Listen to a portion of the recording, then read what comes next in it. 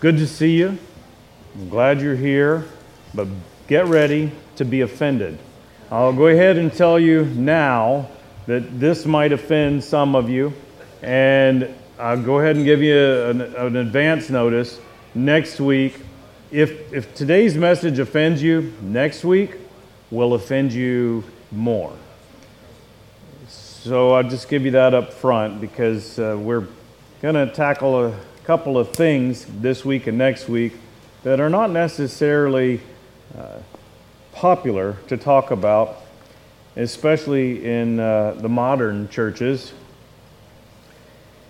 We've been going through a series, No Bad Days, Attitude is a Choice. We're still doing that. We started with Reshaping My Mind. You were here for that, most of you. If you weren't, these are on the church Facebook page. We've also, we've moved along. We've covered several subjects within that. And now today, Resisting the Distractions, Developing My Defense. No, I am not going to talk about football anymore other than what I just said. That's not what this is about. But I will talk about some things that are uncomfortable. I want to show you an image here because we're not going to spend any time in Ephesians. We'll spend a little bit of time next week in it. But Ephesians 6:11, one of my favorite passages, and there's a backstory to why. We'll talk a little bit about that next week.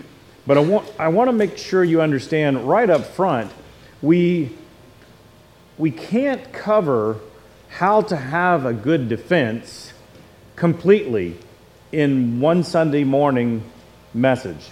That's something we just can't cover completely. I would think that if we tried to cover it completely, it would take college-level courses 4 or 5 days a week for 2 semesters to even claim that we might have covered it sufficiently.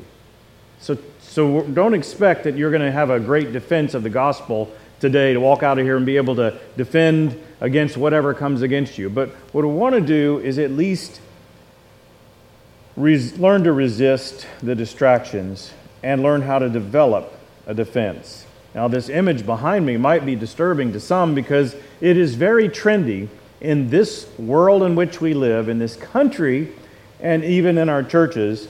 It's very trendy to soften the gospel, to soften anything in the Bible, because we've painted this picture that Christians are supposed to be passive. It's almost like the hippie movement took over the church. We just have to passively do everything. Everything's got to be passive. So this might be offensive, this vision, this image that's painted in Scripture of a Christian who's supposed to put on armor, which would be defense. That would be a defensive thing to do, like putting a fence up. I'm not sure if you're aware of this, but the United States interstate system was designed and maintained today as part of our defense. Did you know that?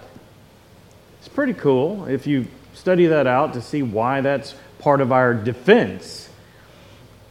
But one of the things I want to try to hit right up front, there are some of us who are very good at putting up defenses against things we shouldn't.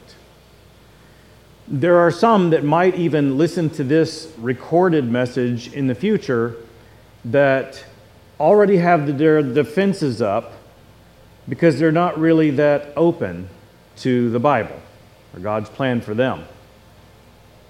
There might be some that are in this room right now that are not real open to what we're going to reveal in Scripture because we've got these preconceived notions that may not necessarily be biblical, like Christians should be passive.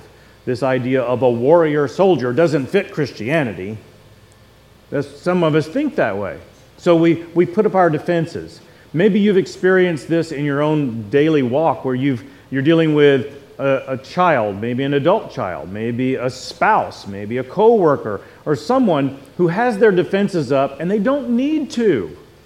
Have you met people like this where you're having a conversation with them and you're trying to get a little bit closer? How you doing? How's your week gone? And they just cut you off. They don't want you in their private world because they've been hurt. one too many times by letting others into their private world. So they're afraid of you, and you know, but they don't, that they don't need to be afraid of you. You don't need to be afraid of anything we discover in this book. There's stuff in here that'll make us uncomfortable, and it might force us to rethink the way we're already thinking, but there's no reason to have our defenses up against the Word of God. So I hope that you will stay open even to the concepts that might be uncomfortable to you today. Up behind me is a diagram now of a house. You see it's like a floor plan, but it's easier for you to understand. It's not all complicated. There is a vehicle parked in a carport you can see here. I wanted to show this to you so you can kind of get an idea of how the enemy works. So notice the front door right in front of the car. It's an unusual design, but it works. That is an easy point of entry into the home. Notice the back door, another easy point of entry in the home. That would be a way you would go in and out. There's also another back door. You see that one? I've got little yellow lines that are identifying these. And then you also have other entry points around the house. Now, if there is someone who wants to come into your home to cause you some sort of harm, take some things or vandalize or whatever it is they're wishing to do, those would be the typical access points that they would try to enter. They're typically not going to try to come through a solid wall. Does that make sense? Yeah. And most of the time, you would, reasonably think if you hear a noise, you want to look out the window to see what's going on. That's what you typically do. Some people are more strategic than that. They might walk out a back door and go around a corner and try to peep and catch somebody in the act. But these typical points of entry these are the places you would want to defend against someone trying to enter your home. Criminals think differently than we do. They try to be more strategic. People that have evil in their minds, they oftentimes think of clever ways, other ways. And sometimes by default, we're not being evil or anything. We just come up with other ways ourselves. In Houston, Texas, several years ago, we had a situation. Our home it's just Houston. Our home had bars on all the windows that were locked. You could not get into the windows. If you broke the glass, you're still not getting in. All of the doors were steel doors and had deadbolts in them. And we left the house. Stephanie and I left with the kids, and we shut the garage door. And I don't remember what was wrong with the garage door, why it wouldn't open, but we left our keys in the house. And when the garage door closed and wouldn't open, we're locked out of a fortress. How are we going to get in here? All typical points of entry are now closed to us. We don't want to cause a lot of damage to the house. How do we get in? Well, I came up with this idea. There was a tree with a branch. I could get up on that, get my young son on there, and then I could get up on the roof, and they have those vents on the roofs. Not everybody has those. Some have ridge vents, but a lot of houses have vents on the roof. Some of them are flat vents, some of them are turbines. But I had installed some of those, so I knew how easily they could come off. So I just got up there and took a plastic vent, popped it off. I knew I could replace it. Put my son through there. Oh, by the way, there's also an alarm in the house as well. And put him down into the attic, told him how to get down by pushing a ladder down and folding it down, get down, open the doors, let us in so we can undo the alarm. But after doing that, it made me very uncomfortable as I went to sleep that night after I repaired it. It made me very uncomfortable because I thought our home was a fortress. I didn't think you could get in here very easily. But we got in there rather easily. And so the criminal mind thinks even way beyond that. One of the things a criminal might do is if they want to enter your home, they might actually do something to your car to make a noise so that you're paying attention to the entry points around the car. That's a distraction while they enter in another entry point somewhere else. This is the way criminals think. This is the way people with clever minds who are trying to get beyond your defenses, that's the way they think. So they distract us. I want you also to look at this next image. This is something that might bother you because, oh my goodness, the preacher is going to show boxing in church? Let me give you a little bit of quick background. When I was a little boy, my parents told me the story. I don't really remember this part. But my name, is Jeff, and Jeffrey means God's peace.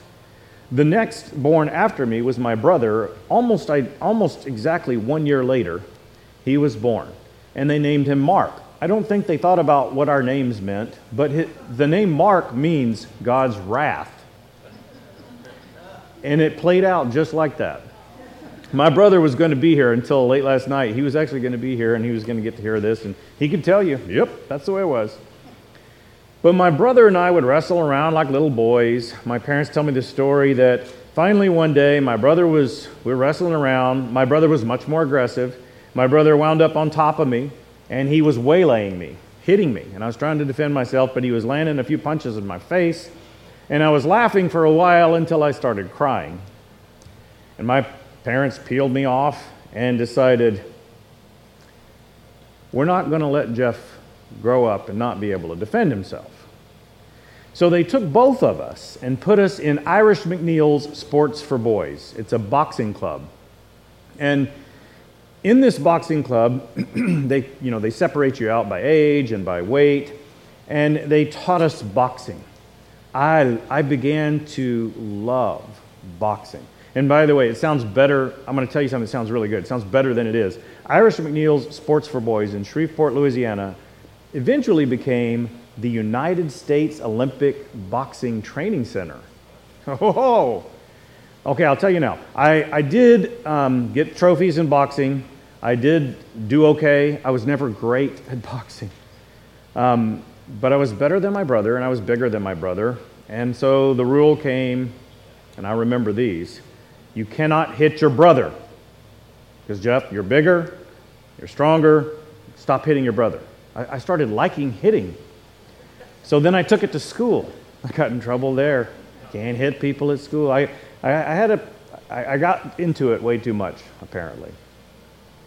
But boxing, the reason why I wasn't great, and it's great that I didn't stay in it, is because, I got trophies. Yes, I could throw punches and I could do combinations, but I constantly dropped my guard.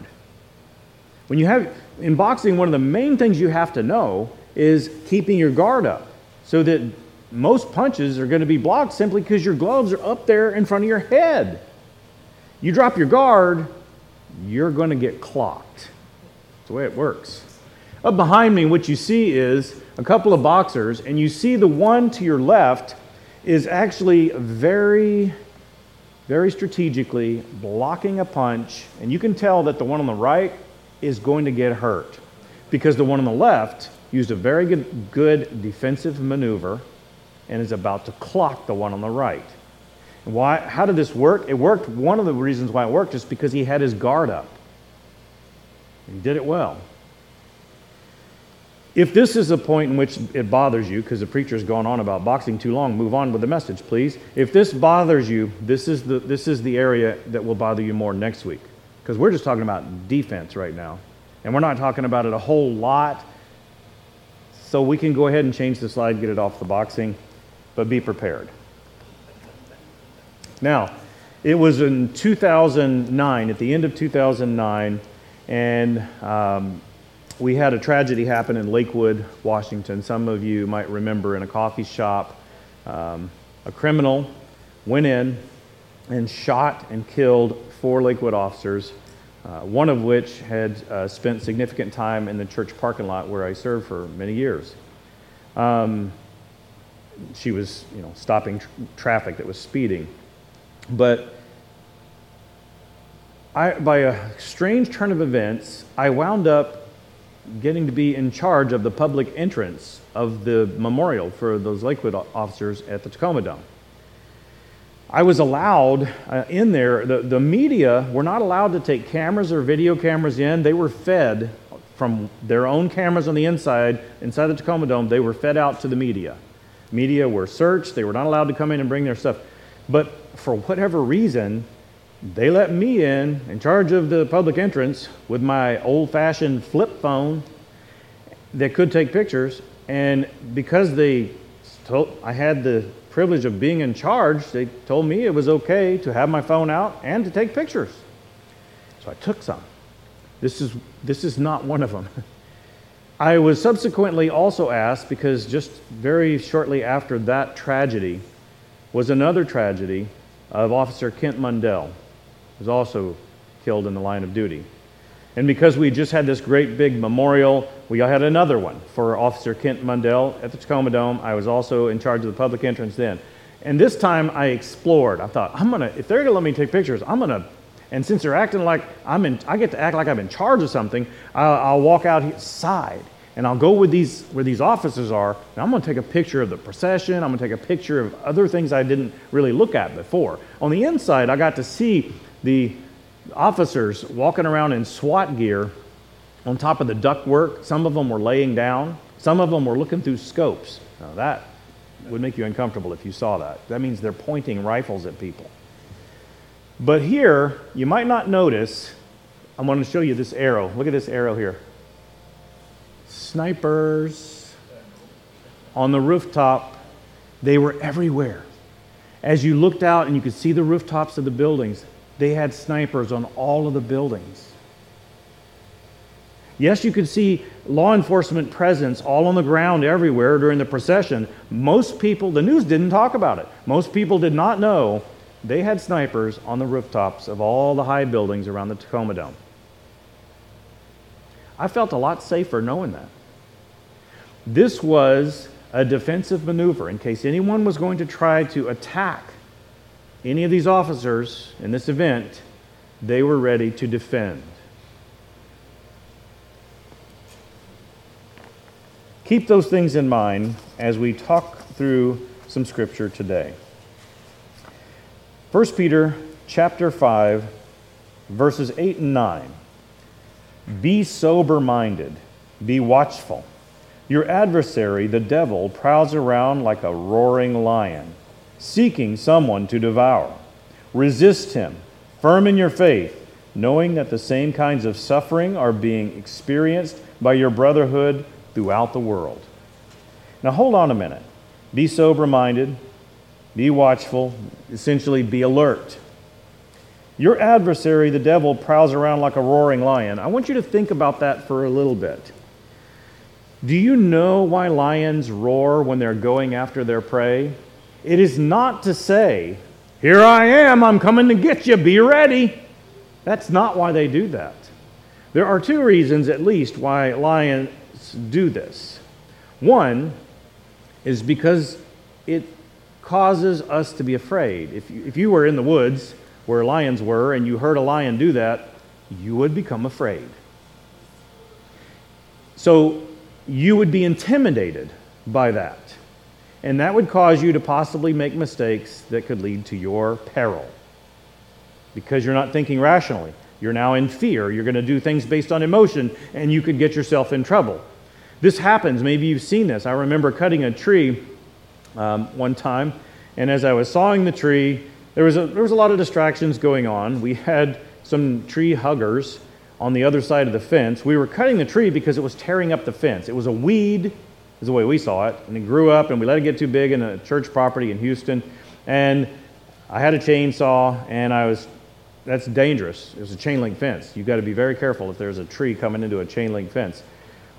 And I was cutting it down. The tree huggers were all standing around right there, and that was a little bit of a distraction. And as the tree began to fall, the man that was with me realized he was in the direct path of the direction that the tree was falling. And I don't know if you've seen this before, but instead of running, it was a small tree, but instead of just stepping out of the way, since the tree's falling this way, the guy ran in the direct line the tree was falling. He's like trying to speed up and run and beat the timing of the tree falling on him. Like, just step that way or that way. You don't have to run in line with the tree. But he was afraid. And if a lion roars while you're in the woods where you know there's a lion, you become afraid and you might make a similar poor decision, like running out in the open so the lion can get you. A second main reason a lion roars is for echolocation. Lions use that sound to identify where movement is, where things are. You have a similar ability, you just don't utilize it very much. Like sometimes you'll kind of get this feeling that somebody just walked in the room. You didn't notice any sound changing, but you got this feeling somebody walked in the room. Oftentimes that is an echolocation thing, where just simply the sound in the room changed because a body entered, and that changed the overall sound of the room, even though it sounds like silence to you. Lions roar to intimidate, get you to do something foolish, and to find out where you are. It's not to let you know where they are. It's to find out exactly where you are and where you're going. One of the best defensive maneuvers, if you've ever played a sport like racquetball. Anybody here ever play racquetball? Raise your hand. Yep, that identifies us by age. Racquetball's a fun sport. But the best racquetball players, if you ever watch it, a lot of times it's older people who are better in racquetball. And they don't even break a sweat.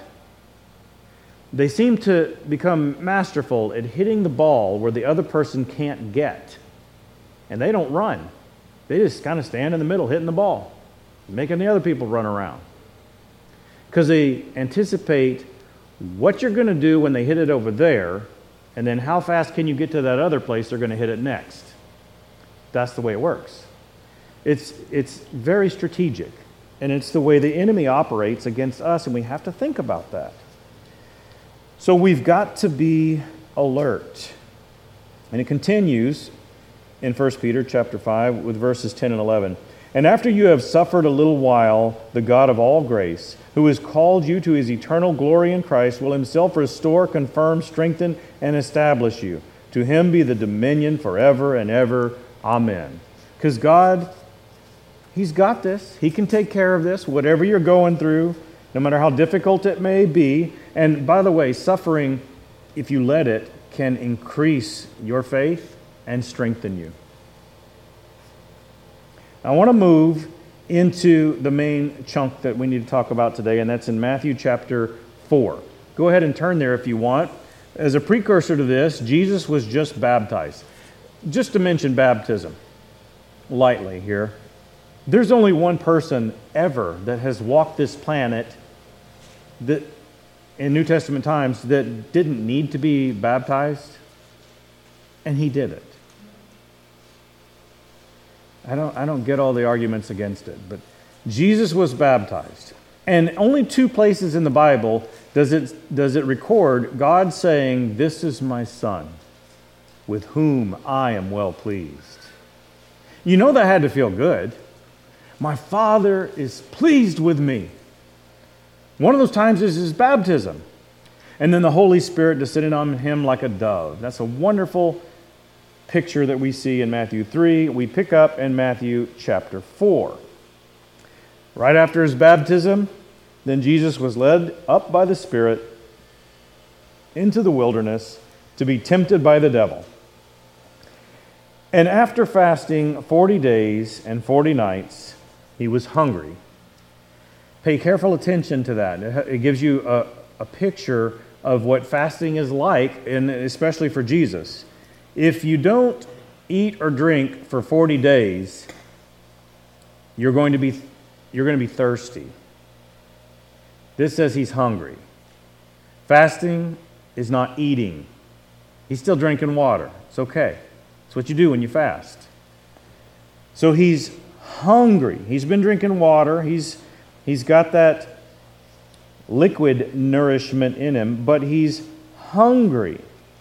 And the tempter came and said to him, if you are the Son of God, command these stones to become loaves of bread. Notice how he starts. If you are the Son of God. Catching Jesus in a time when he has been fasting for a long time, his Father is proud of him. Now he's been spiritually drawing nearer to the Father with this fasting, yet he is physically weak. And he starts with, if you are the Son of God. Is he trying to cause some doubt? Jesus knows. What's he doing? He's the deceiver. This is what he does. And then he tempts him because he's physically weak. He's also hungry. He tempts him with bread. Do you think the Savior of the world, the future Savior of the world, do you think that the Creator of the universe could make some pretty good bread? Of course. He's done it before. Manna from heaven. God has done this. And you know he's looking at these, like I mentioned before when I alluded to this passage, he's looking at these stones and probably thinking, that looks like a loaf of bread right there. I could do that. And then in verse 4, but he answered, it is written, man shall not live by bread alone, but by every word that comes from the mouth of God. That's a quote from Deuteronomy 8:3, if you want to write that down. Jesus responded with simply a quote from the Bible. Verse 5, then the devil took him to the holy city, Jerusalem, and set him on the pinnacle of the temple, and said to him, if you are the Son of God, throw yourself down, for it is written, he will command his angels concerning you, and on their hands they will bear you up, lest you strike your foot against a stone.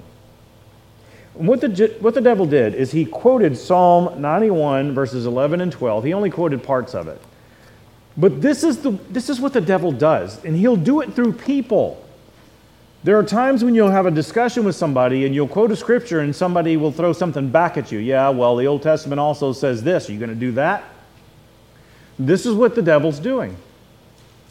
Well, the Bible says this. You can throw yourself down, and you will be protected. Jesus said to him, again, it is written, you shall not put the Lord your God to the test. That's a quote from Deuteronomy 6:16. Jesus is handling himself quite well. But don't in any way think that he's just simply going through a process. Jesus is actually tempted. And the one that probably is the most disturbing is this next one. It's like, how could he be tempted to do this? I mean, the other things make sense. He could throw himself down and then stand up and say, see, I'm okay. I'm God in the flesh. He could turn the stones into bread and eat it right in front of the devil. I can do this. I am God in the flesh. Don't say if you are the Son of God again. Don't say that. I just proved to you. He was tempted to put the devil in his place by proving that he's capable of doing these miracles. But look at the next couple of verses, verses 8 and 9. Again the devil took him to a very high mountain and showed him all the kingdoms of the world and their glory. And he said to him, all these I will give to you, if you fall down and worship me. How could Jesus be tempted when the devil is making some sort of claim that he can give all of this, all these towns you could see at the top of this mountain peak, all these people moving around, all the buildings that represent the people that are in them. How could he say he could give this to anybody? I want to talk about that very briefly, and we'll get back to the text. But I want to say up front something very clear so you're not confused. God is sovereign. That means he can do what he wants, whenever he wants, however he wants. That is God. Don't be confused. It sometimes gets confusing because the mind of God is so beyond ours, but God is sovereign. He can do what he wants whenever he wants. The difficulty comes when we start to understand that he's given us free will.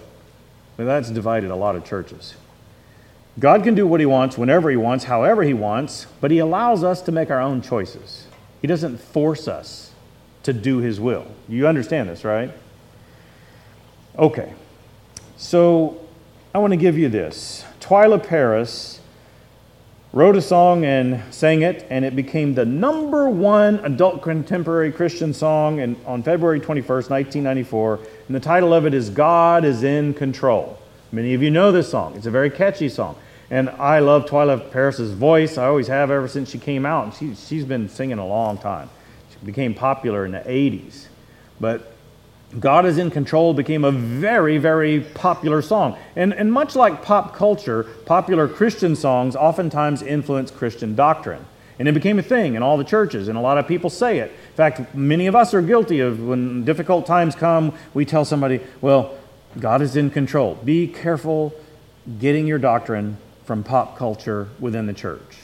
It needs to come from the Bible. I want to show you something. 1 John chapter 5, verse 19. And this is in the NIV version. Most of you have that. It says, "We know that we are children of God and that the whole world is under the control of the evil one."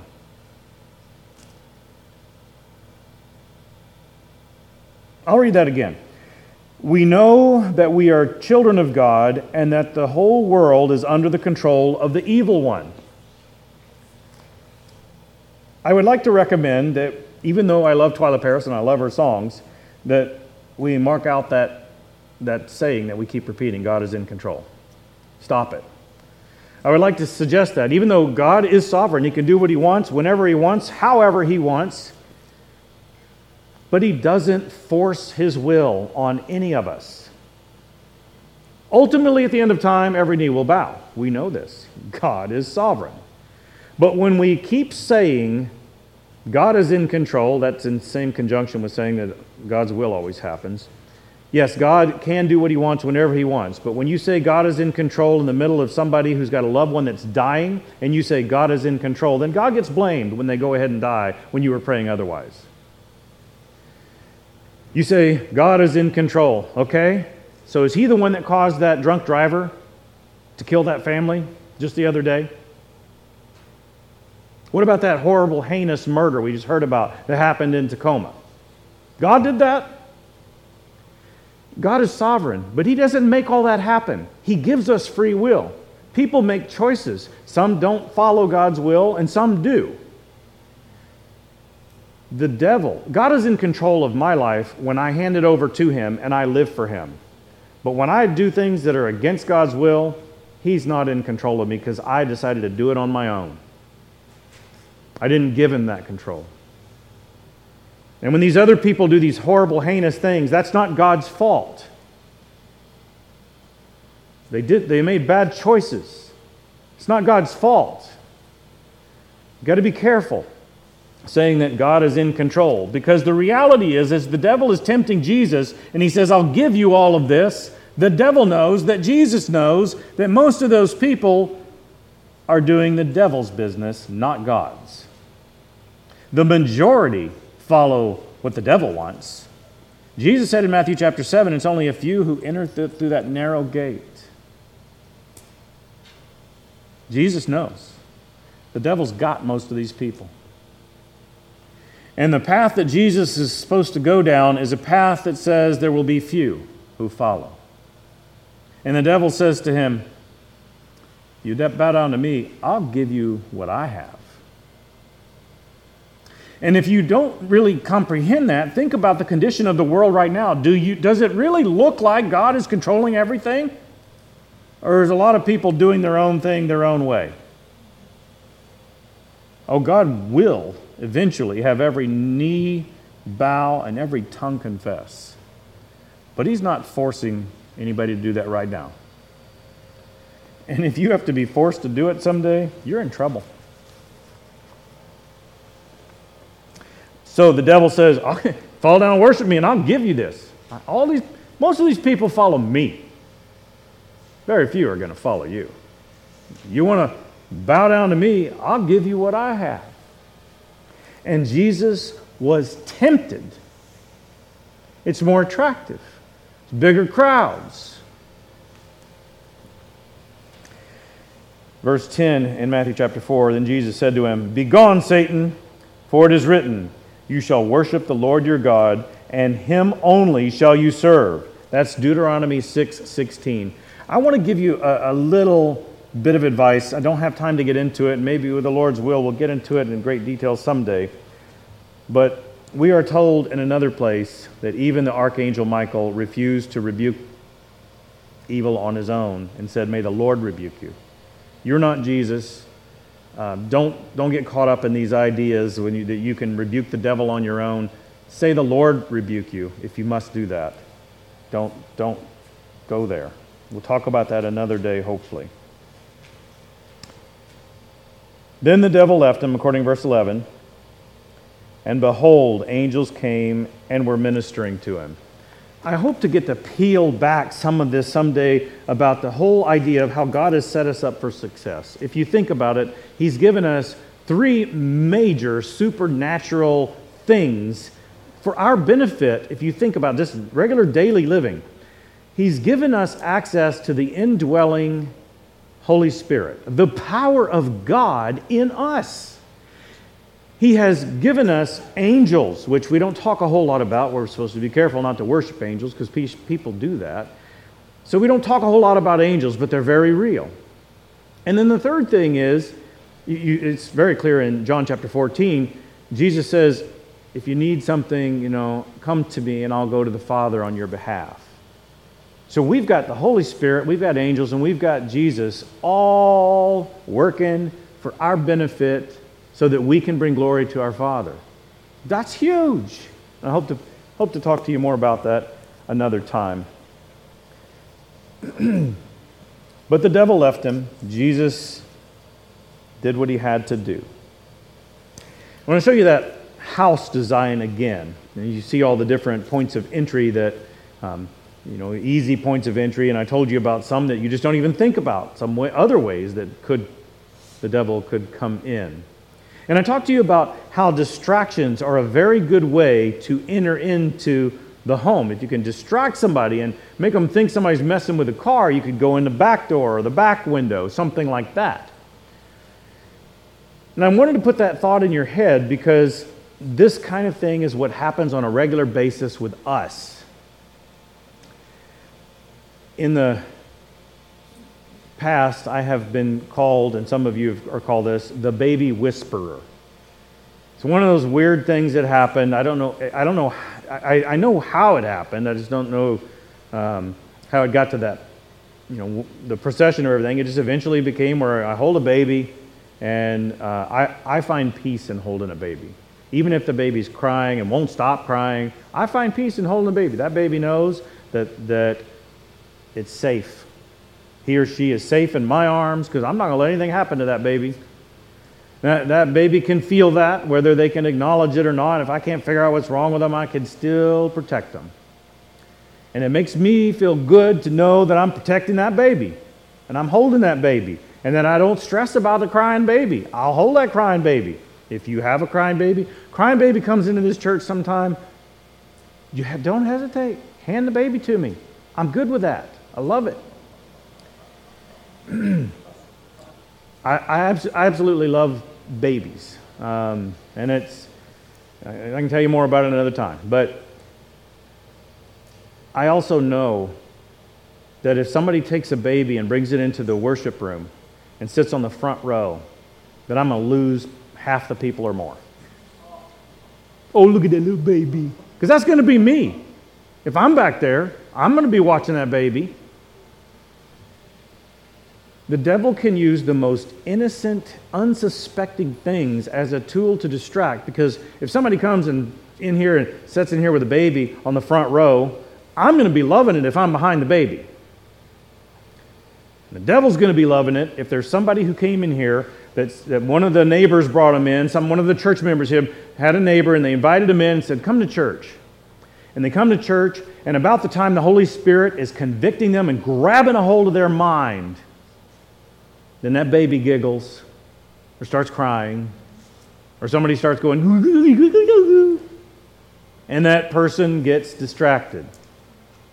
When God had their mind, the devil distracts with an innocent little baby. Nobody means any harm by that. So as Christians, we have to think about things like this. We have to have defensive maneuvers like a children's program. Haha, we got that. There are things that happen sometimes that we don't realize we can be a part of a distraction, and nobody intends to be. You come to a church service, and talk about this during COVID, that's really dangerous, and you have a cough. Well, we don't even go anywhere if we have a cough these days. But let's say we're beyond COVID and you have a cough. Sit in the back of the room so that you can get up and go cough out there. Because if you do it in the room, when God has somebody in the palm of his hand, he's got them thinking the way he wants them to be thinking. At the perfect time when this person's thinking, this is making sense to me. All this Christianity thing. Then somebody starts coughing in the back of the room. Whoop! You lose them. It happens. Don't be that person that does that. Something pops in your head. Oh my goodness, did I turn the coffee pot off? It's not time to bring that up in the middle of church just because it popped in your head. You think that popping in your head was a God thing or a devil distraction thing so that you would say to your spouse, hey, did you turn the coffee pot off? I don't know. You start worrying about the house burning down in the middle of church, you're definitely not thinking about whatever it is the Holy Spirit has for you. I guarantee it. Follow this out as far as you want to go. Sometimes in our most innocent actions, we become a distraction. Don't. And we need to be careful not to be a distraction or not to let distractions happen. You can have a defensive maneuver to help other people. I'm going to talk about a few things I'm going to move on a little bit further. Back to the boxers. I'm not going to apologize because I'm going to get back to this kind of thing next week, and we're going to talk about it a little bit more. Not boxers, but we're going to talk about offense, which requires us to talk about a little bit more aggressive behavior as Christians. So, in this picture, you can see again that the one boxer did very well. He had his guard up the way he should have against the devil's schemes, if you can play it out that way. And he's going to be able to counter maneuver and do well because he had his guard up. So make sure your guard is up. And then back to the picture also at the Tacoma Dome, looking at the snipers there on top of that other building. They are poised and prepared, and nothing happened. There were no attacks. There was nothing, but they were ready if it did, and this is the way we're supposed to be as Christians. Having our defenses ready. Like Jesus did. Now, let's talk about resisting the distractions, developing my defense. We're going to break it down into several points, and there's some sub-points, but you'll see. First of all, learn and know Scripture. If you want to know a Bible verse that tells us that we need to know Bible verses, it's Colossians 3:16. Pretty easy to remember the number, and I highly recommend if you can memorize Scripture, memorize the chapter and verse. It's important to know, because when you say to somebody, well, the Bible says, they might say, where? It's a good idea if you can show them where.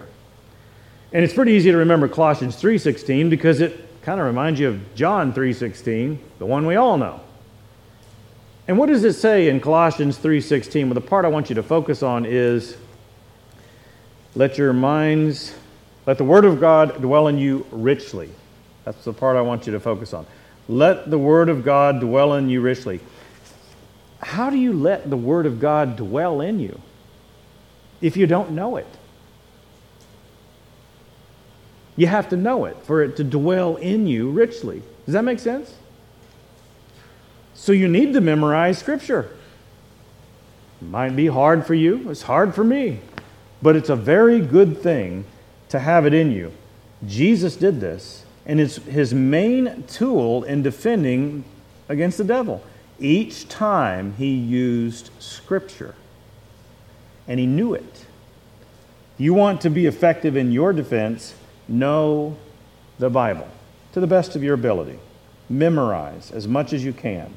If this really is, and I think you believe this, do you believe this is God's wisdom here contained in this book? Yeah. If this is God's wisdom contained in this book, then it behooves us to know it. There's no other knowledge greater than this. So know it. Memorize it. You can't get smarter than God.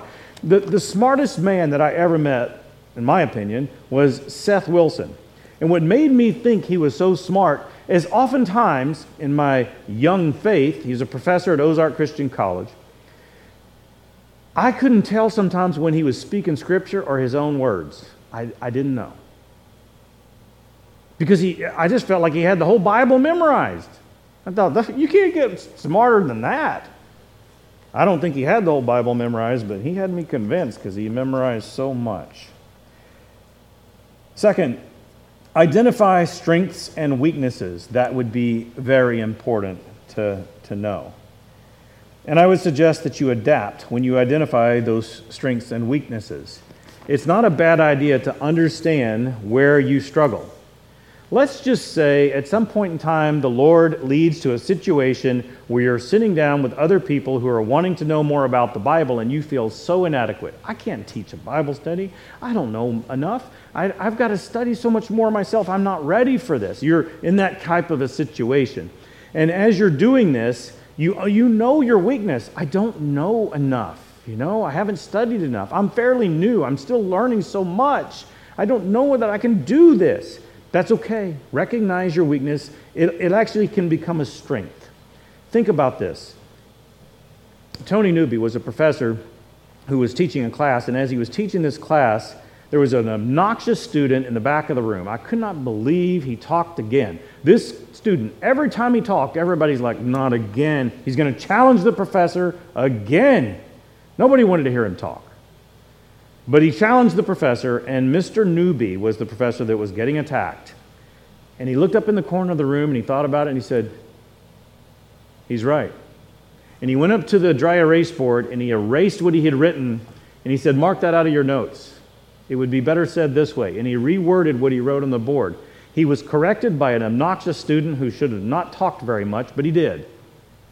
And that professor, in my estimation of that professor, when he admitted he wrote something down that was not exactly accurate, he erased it and said, correct it. And a 30-year professor being corrected, and he erased it and said, the student is right, write it down this way.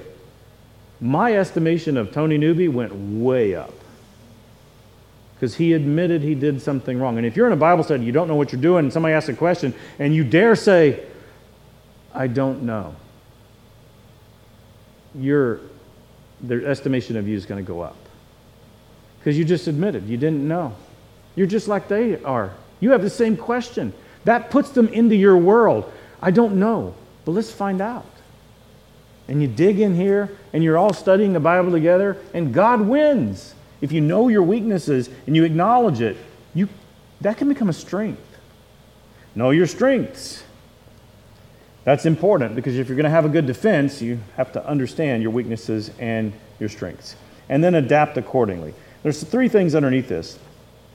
Modify accordingly what you need. If you know where your weaknesses are, be sure you're prepared to take care of business if the enemy comes in.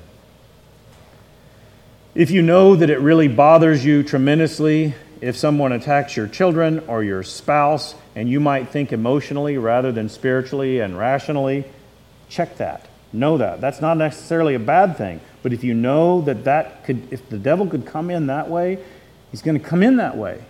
Get ready.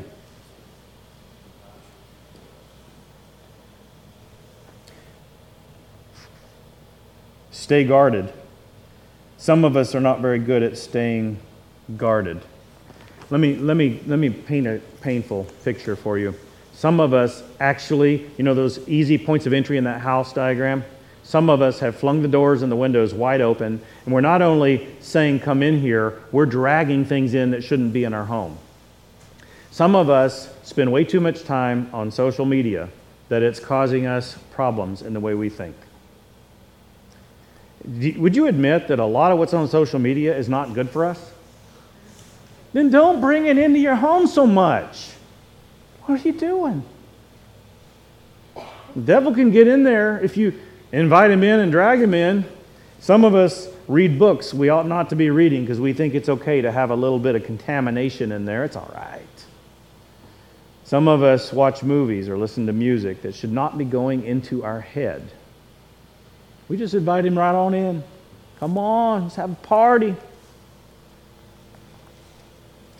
Stay guarded. Don't drop your guard. Third, utilize others and help. I have here the one another passages that we didn't even get to talk about. There's a bunch of them in the New Testament, a bunch of one another passages. You cannot fulfill Scripture without doing the one another passages. You cannot please the Lord without living out the one another passages. And you can't do that without having interaction with other people. And in this COVID atmosphere, it's harder to do. So pick up the phone. Send an email. Text. Do what you can. Even snail mail would work. You don't realize how encouraging that is to some people. But I have an asterisk there as well. And the reason why I have that there is because I want you to remember that in order to help others, you have to not be a distraction yourself. You have to sometimes help remove distractions from others.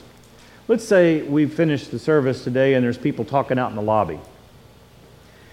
And you can see there's a couple of people having a conversation that needs to happen. It's been a long time coming. It needs to happen. And you can see somebody going up that's about to bring up another subject. Doesn't have anything to do with it, but it's going to prevent this conversation that needs to happen from happening.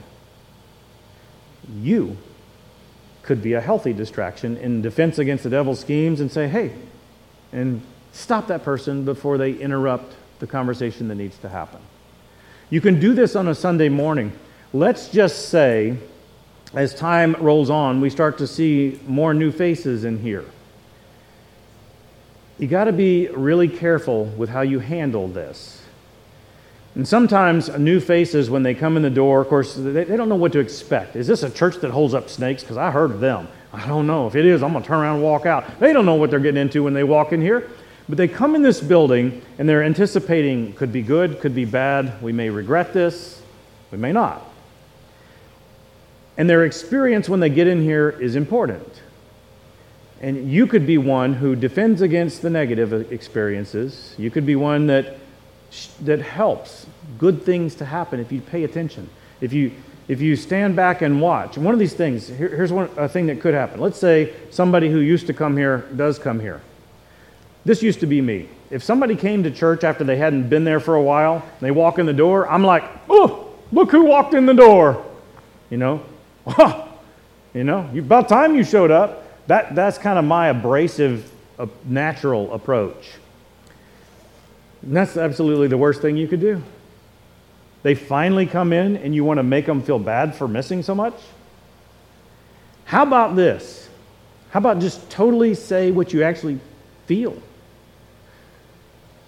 It is so good to see you. What might fly out of their mouth is, yeah, well, we got busy with this, and then we had that house thing, and then there was some financial stuff, and, they start talking like that. It's like, it's okay. I'm just glad you're here now. Come talk to me. Why don't you sit with me? Let's catch up. Whatever it is, make them feel welcome. You want them to feel welcome. You're glad to see them. Tell them. It's good to see you. It's okay. I'm just glad you're here now. That's a whole lot better than going, oh my goodness, I'm going to have a heart attack because you walked in the door. You've got to help others. And if you know much about defense, like especially military type defense, it takes a team if a team is coming at you. And there are people that we know, and some of them are you, where the devil is using a team of people to discourage you. Sometimes when bad things come, they come in big groups, all different angles. It's like, how can I even handle this?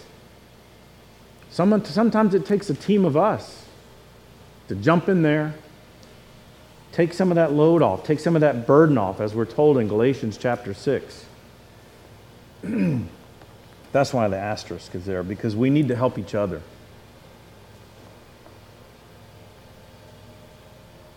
You might notice sometimes somebody's coming in here and they're hesitating, but they want to talk to one of the church leaders or a Sunday school teacher. They want, but they're hesitating, and somebody else is engaged in a very whatever conversation, talking about something that really doesn't matter a whole lot, but somebody's standing there waiting to engage in conversation, and they're about ready to walk out the door if they don't get to.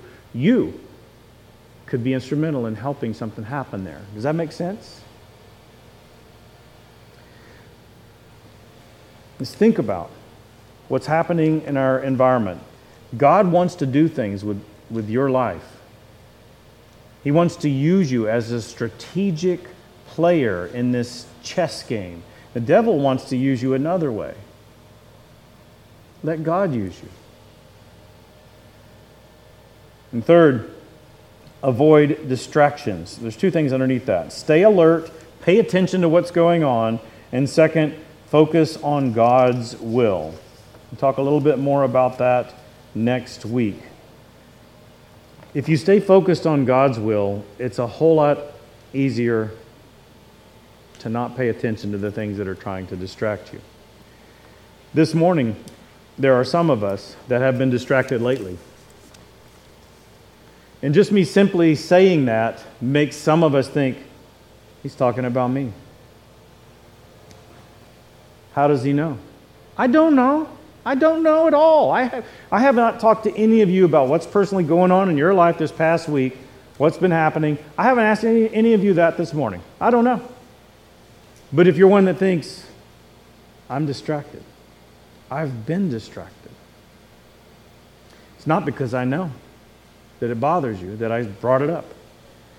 It's because it's reality to you and you know you need to not be so distracted. It's the Holy Spirit convicting you and trying to move you in God's direction. And you will be blessed, God will be glorified if you go ahead and go in His direction. Don't be distracted. Stop letting those things become a priority when you know that Jesus needs to be. Stop letting those things distract you from where your heart and mind is supposed to be, where it really belongs and where it was at one point in time.